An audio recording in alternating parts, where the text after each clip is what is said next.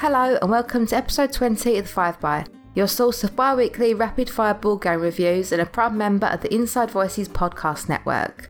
This week Ruth leads us down the garden path with Avenue and Stephanie is appraising Splendor. I'm talking about Valeria Card Kingdoms, Mason's got an axe to grind with Caverna, and Mike is bringing the chills with Spookies. So sit back, get a cuppa and enjoy the show. Hello 5x listeners, it's Ruth here, and today I'm talking to you about Avenue from Aporta Games. Designed by Elif Svensson and Christian Admundsen Otsby, and illustrated by Germund Bone, Avenue is a quick-playing 2016 release that features what could be called a flip-and-write mechanic. Unlike a roll-and-write game, where players mark actions on a sheet based upon die rolls, Avenue features card flips to provide results that, while still randomized, have a degree of control you just couldn't get from dice. Players are attempting to draw roads connecting farms to grapes in order to bring in the best harvest. In addition, there are 2 castles, one pink and one green, that will provide endgame points for being connected to grapes, but only for those grapes whose color matches the castle in question. The game plays over 5 rounds, and at the beginning of each round, a card is flipped over from the farm cards to show which of the 6 farms will be scored at the end of the round. The players then start flipping cards from the roads deck. Each card in this deck shows one of 6 possible road types and has either a yellow or gray background. All players must draw the road shown on the card without rotating or flipping its orientation before the next card is revealed. And as roads can't cross each other, they'll have to think carefully about where they're drawing their paths. And well, most of the time players must draw the road. Once per round, each player can choose to pass on drawing this section and instead peek at the farm card for the next round, gaining valuable information allowing them to plan for the future. Cards will be flipped in this way until a 4th yellow background card is flipped. Once players have drawn this last segment of road as shown on the card, the round ends and the farm in question scores 1 point per grape it's connected to. Potentially. You see, the thing I find most interesting about the end of round scoring in Avenue is that if the farm being scored is worth less than or equal to the previous round's farm score, then it instead scores nothing, and farms that weren't worth anything during their scoring round will provide negative endgame points. The only halfway good thing about getting a 0-scoring farm is that it will reset your score, meaning that your next farm will score even if it's just connected to a single grape by each road. The requirement to outdo previous rounds means that scoring big on an early farm can actually be detrimental in the long run, and it keeps the game interesting for everyone, as one player scoring really well in round 1 doesn't mean they're going to run away with the game. Once a farm has been scored, the used cards will be discarded, the new farm flips over, and the next round begins. After 5 rounds, all but 1 farm will have been scored, and the players then figure out how many of the correctly colored grapes they managed to connect to each of their castles, take a point for each of those, take a negative 5-point penalty for each farm they had that failed to score, and then add up the rest of their end-of-round points and add them to these in order to declare a winner. Because of the simultaneous nature of the gameplay, there's very little downtime in Avenue. Unless one player takes forever to decide where to draw, everyone's usually ready for the next card at around the same time. This means that Avenue scales beautifully. The game box states that it can play anywhere from 1 to 10 players. And honestly, if you had enough sheets and a good way to handle the peeking mechanic, you could easily play with an even larger group at a convention or perhaps in a classroom.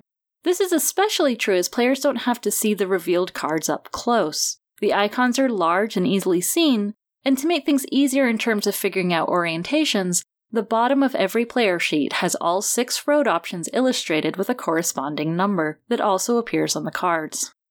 This tricky flip-and-write game was recently re-implemented under the title of Kokoro, Avenue of the Kodama. This is set in the same world as Kodama, which Stephanie talked about in episode 7, and this version uses the same gameplay as Avenue, but has players drawing routes through a forest connecting offerings to sanctuaries and the forest guardians. Kokoro also adds in dry erase player boards, the option of variable maps as each has a different layout on its back, and also decree cards that add in extra scoring or pathing options to the game.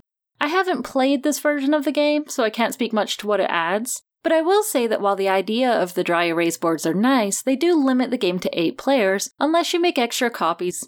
I don't know that the new components and options in Kokoro are worth waiting on also, as it's currently only available as a pre-order. But if you are interested in checking out the quick-playing, route-building gameplay of Avenue, then you should know that there are other options available. Myself, I'm happy connecting farms to grapes for now, But that doesn't mean I would turn down an opportunity to see just what the decrees in Kokoro have to add.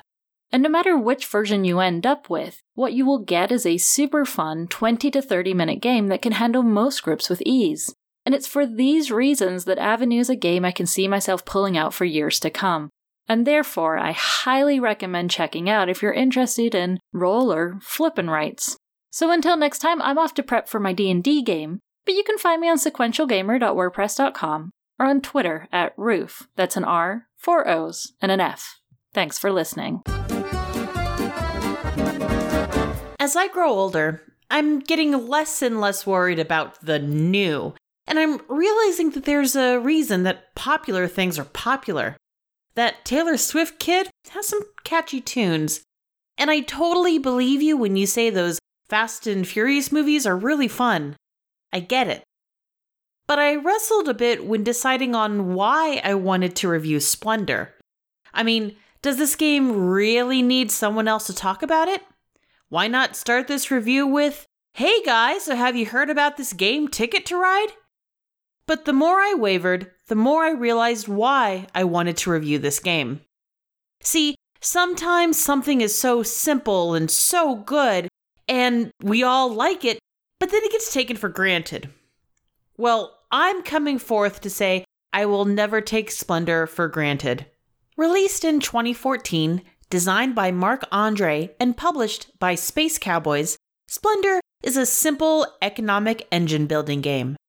For those who haven't played it, here's how the game works.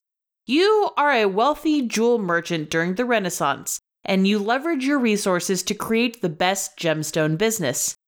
You grow your gem empire by buying mines, earning you more gems, which you can spend to have more mines. And maybe along the way you'll impress a noble or two, earning you even more points to help you to your goal. On your turn, you can choose to collect gems. You could buy and build a card, or lastly, you can choose to reserve a card. If you collect gems, you take either 3 different colors of chips or 2 of the same color, your choice. If you choose to buy and build a card, you pay its price with your stash of gems and place it in front of you. If you've chosen to reserve a card, simply take it and place it in front of you face down. Sure, you kind of haven't done much on that turn, but you do get a wild color gem to use for a later build if there are still some available. Plus, it's a nice way to really stick it to your opponent by blocking their ability to purchase a card that could easily work in their favor. As you buy and build cards, you get to use their intrinsic gem bonus on later card builds. Some cards will also give you victory points, moving you ever closer to the 15 points needed to win the game. Each game, 3 cards representing some influential nobles are made available.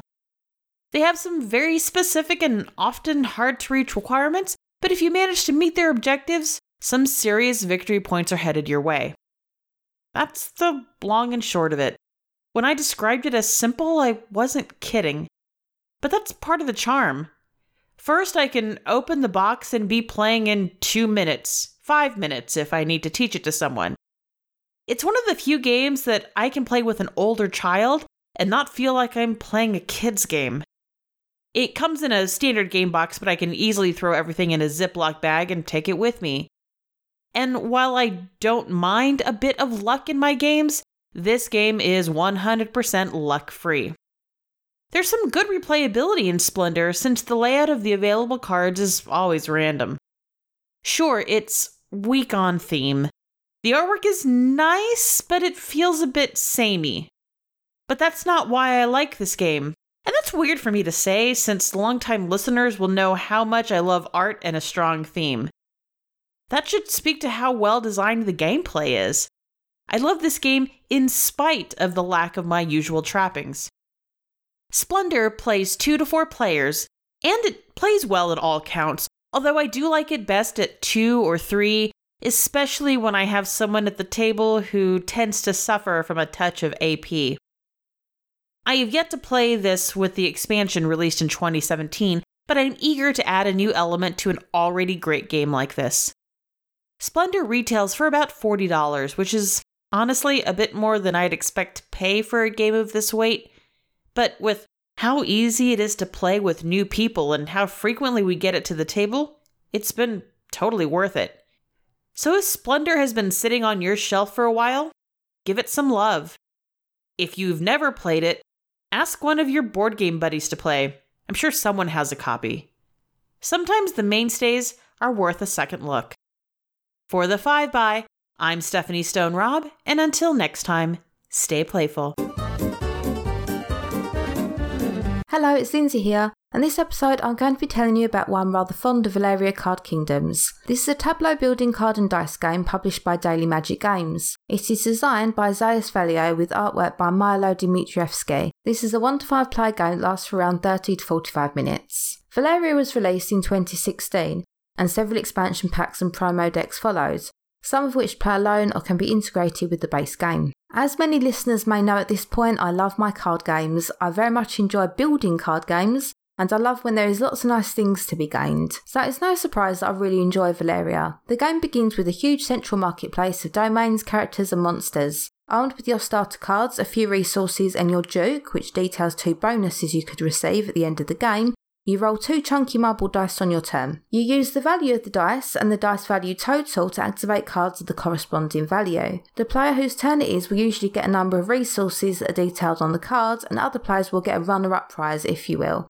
which is like a smaller quantity of resources. You can then spend 2 actions: pick up a resource, or buy a character, get a domain card, or slay a monster. But you always need the correct amount of resources to do so. You can spend the magic tokens as a substitute for any other resource as long as you have one of the primary resources required. The game ends when the monster decks are empty or the domain cards run out. You get points for all cards with the purple victory shield, the actual VP tokens, and for your Duke's bonuses. As somebody who has played a lot of card games and deck building games, this was really easy to get to grips with immediately and just get going with. It's very light and not too thinky, but it's just like good solid fun. Valeria is like when you want to play a game that looks epic and busy, but without hurting your brain in the process. I've said many times before that as a parent who has a brief window of time to play games before lapsing into I don't care about anything but sleep territory, you need those games that are going to play fairly quickly or not require a huge amount of brain power, or both. I know I say it a lot to the point where you're probably fed up with hearing it, but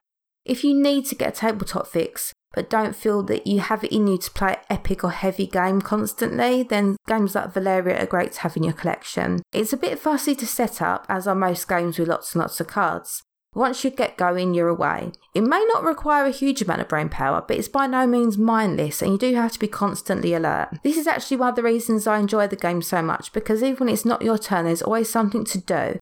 And as you build up your tableau, there is always something to gain. You can be strategic if you like and buy certain cards or kill specific monsters, and with your Duke card you have different bonuses to aim towards. So you may want to accumulate one resource more than another, or collect specific types of cards, but you can always just go down the route of buying lots of different characters and killing a lot of monsters. For me, this isn't the kind of game where I'm terribly concerned with winning. I just like to improve my score from the last game and generally have some card getting, monster slaying fun. I love games that give you a nice sense of gain and satisfaction, and that's in abundance with Valeria. As I mentioned, you are guaranteed to get a resource of some description every single turn and save up a bunch of magic to use in order to make killing the more expensive monsters more possible. I like that you can use the magic tokens to pay for actions as long as you have a coin or strength token as well, so it never feels like you're striving too hard to get what you want and you're never stuck for an action to take. As a fairly experienced gamer, you think that I'd tire of this game easily because it's not terribly challenging or taxing, and that's why I'm not playing it week in, week out, as it could possibly become a little stale. As I said, sometimes I just need games like this in my life. Good news is that they have expansions that bring new factions which are very different from one another, so you could definitely give the game a refresh if needed. I actually have the Frost and Flames expansion, which introduces a whole bunch of icy domains and weird fiery creatures. But I'm still at the point where I'm enjoying the base game and haven't felt the need for the new just yet. Valeria is definitely a table hog. This is a pretty big game with rows of columns of central cards, and each player has their own tableau that builds up, so it grows ludicrously big, and before you know it you're struggling for space. So you need one big ass table or to play on a giant expanse of floor for this game, and it's definitely not one you can bring anywhere and play. I would actually love to play with more people just to see how crazy it gets. I also love the artwork in Valeria. It's a crazy mashup of fantasy artwork with the usual goblins and orcs and skeletons, but it's so beautifully vivid. There's nothing remotely murky about this fantasy world.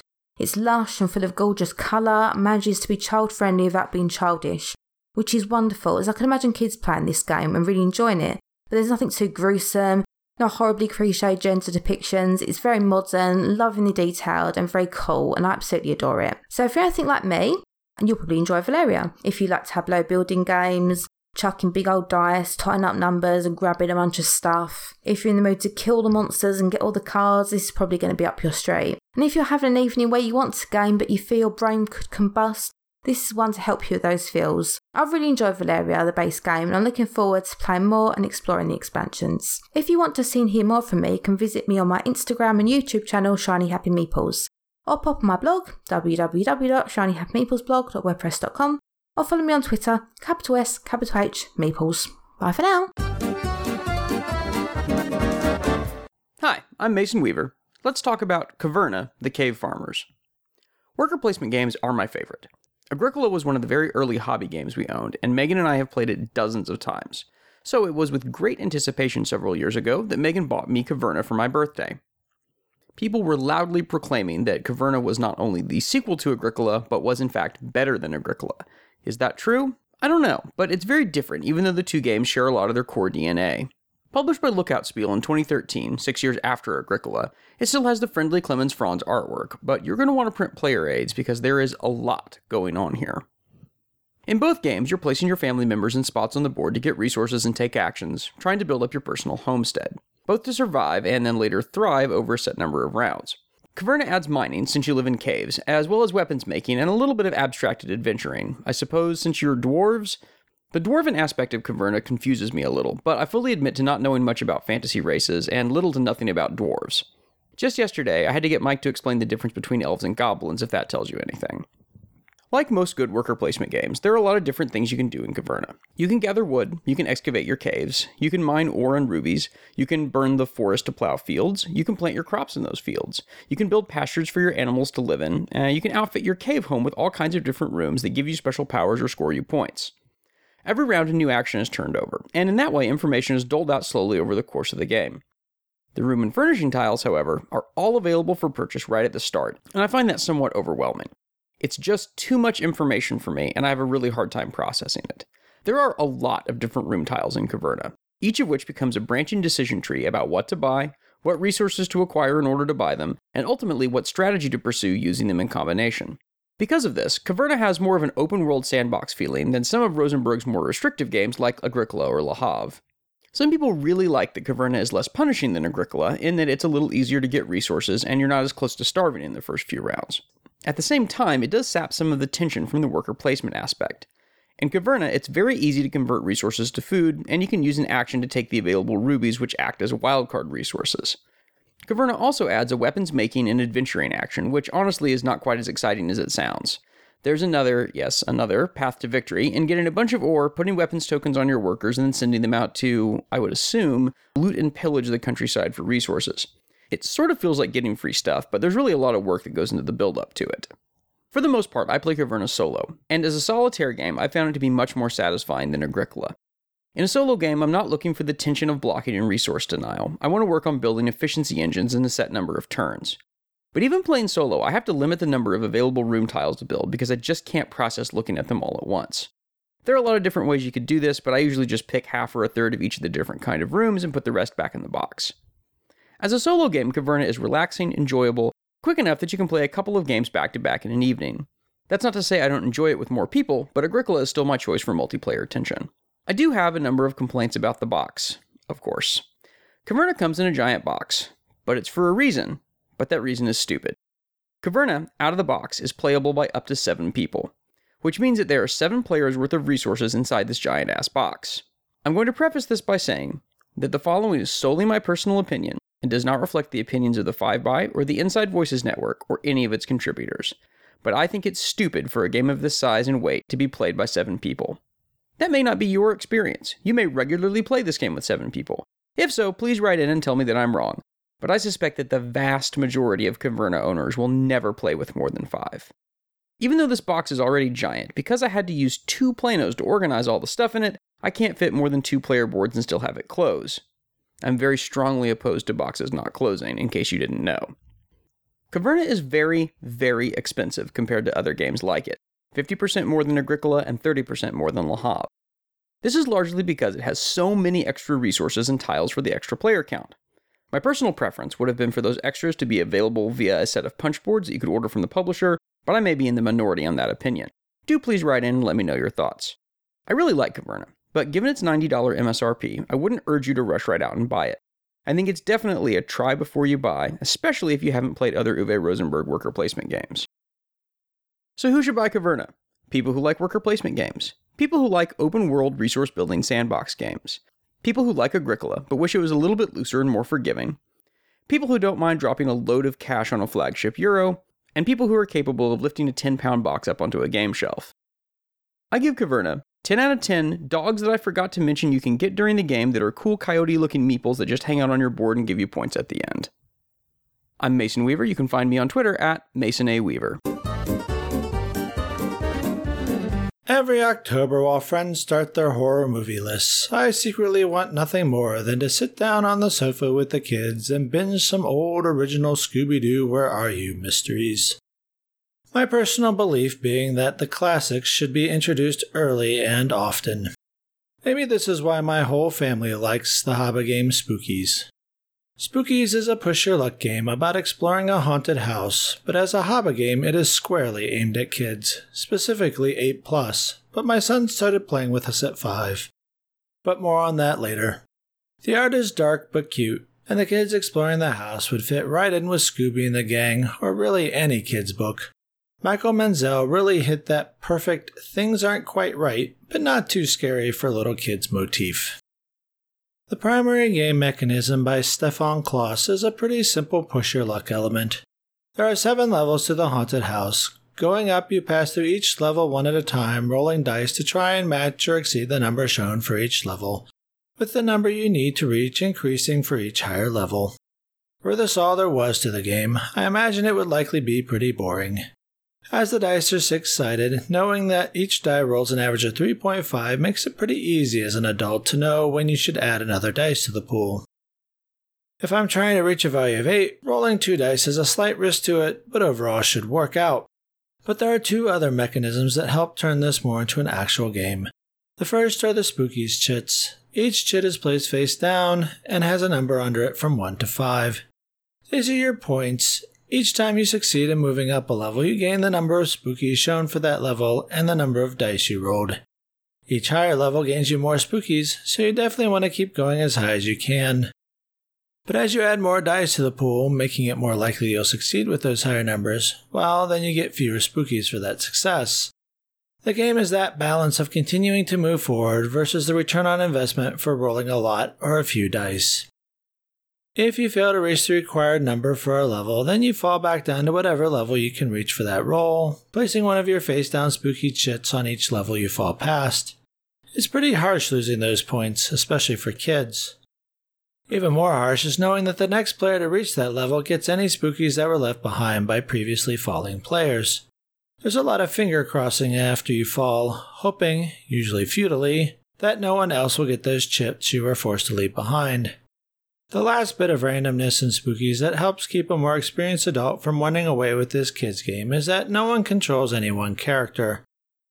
At the start of your turn, you roll a die to see which character you'll be using that round. This means that the character that you ran up to the top last round and is now poised to pull in a lot of Spookies chits may now be used by your opponent while you have to take a character who's back down at the start. So, what makes this a good kids game? The theme is fun and engaging. It really fits the push-your-luck style of how far are you able to go into that haunted house before your nerves break and you run back out. The push-your-luck mechanism is pretty simple and easy to explain to a kid. Watching your character methodically progress through the house is easy for kids to understand, and that instant reward of gaining Spookies with each advancement is a good draw for them. The, frankly, only minor downsides we've hit with our kids are, first, that managing when you should add a die to your die pool is a touch beyond my 6-year-old sometimes. But as the age range on this game is 8+, this may be a skill he'll get better at by then. Though, to be fair, he is significantly more lucky with the dice than I am, and usually makes the roll anyway. And while the Spookies themselves help even out the scores through point randomness, it's pretty easy to figure out who has the most Spookies for a clear person in the lead. Sure, they don't always win because of the point distribution on the Spookies, but that's rare. And while as a parent I can point out that you never know, it can get a little disheartening for a kid to see themselves so behind. Lastly, it did take a few plays for my kids to get that you aren't just choosing your character and playing them each time, but that's a good gaming skill to have. Really, those are all minor niggles. Spookies really is a fun, engaging, simple game for kids that my wife and I also enjoy playing with them. And it fits the fall Halloween theme perfectly. Though, my kids are willing to ignore that theme season tie-in and request playing it year-round. So that's Spookies. If you'd like to discuss it further, or how I'm a complete stick in the mud because I don't actually believe in ghosts, you can reach me on Twitter at Mike Grizzly. Thanks for listening to The 5 By. If you'd like to follow us, please do so on Twitter at 5bygames or like us on Facebook at facebook.com/5bygames. Join our BGG Guild number 2810. You can listen to The 5 By on iTunes, Stitcher, or Google Play, and don't forget your 5-star reviews. Or you can follow all of our links at 5bygames.com. The 5 By is a member of the Inside Voices Network. Find out more at InsideVoicesNetwork.com.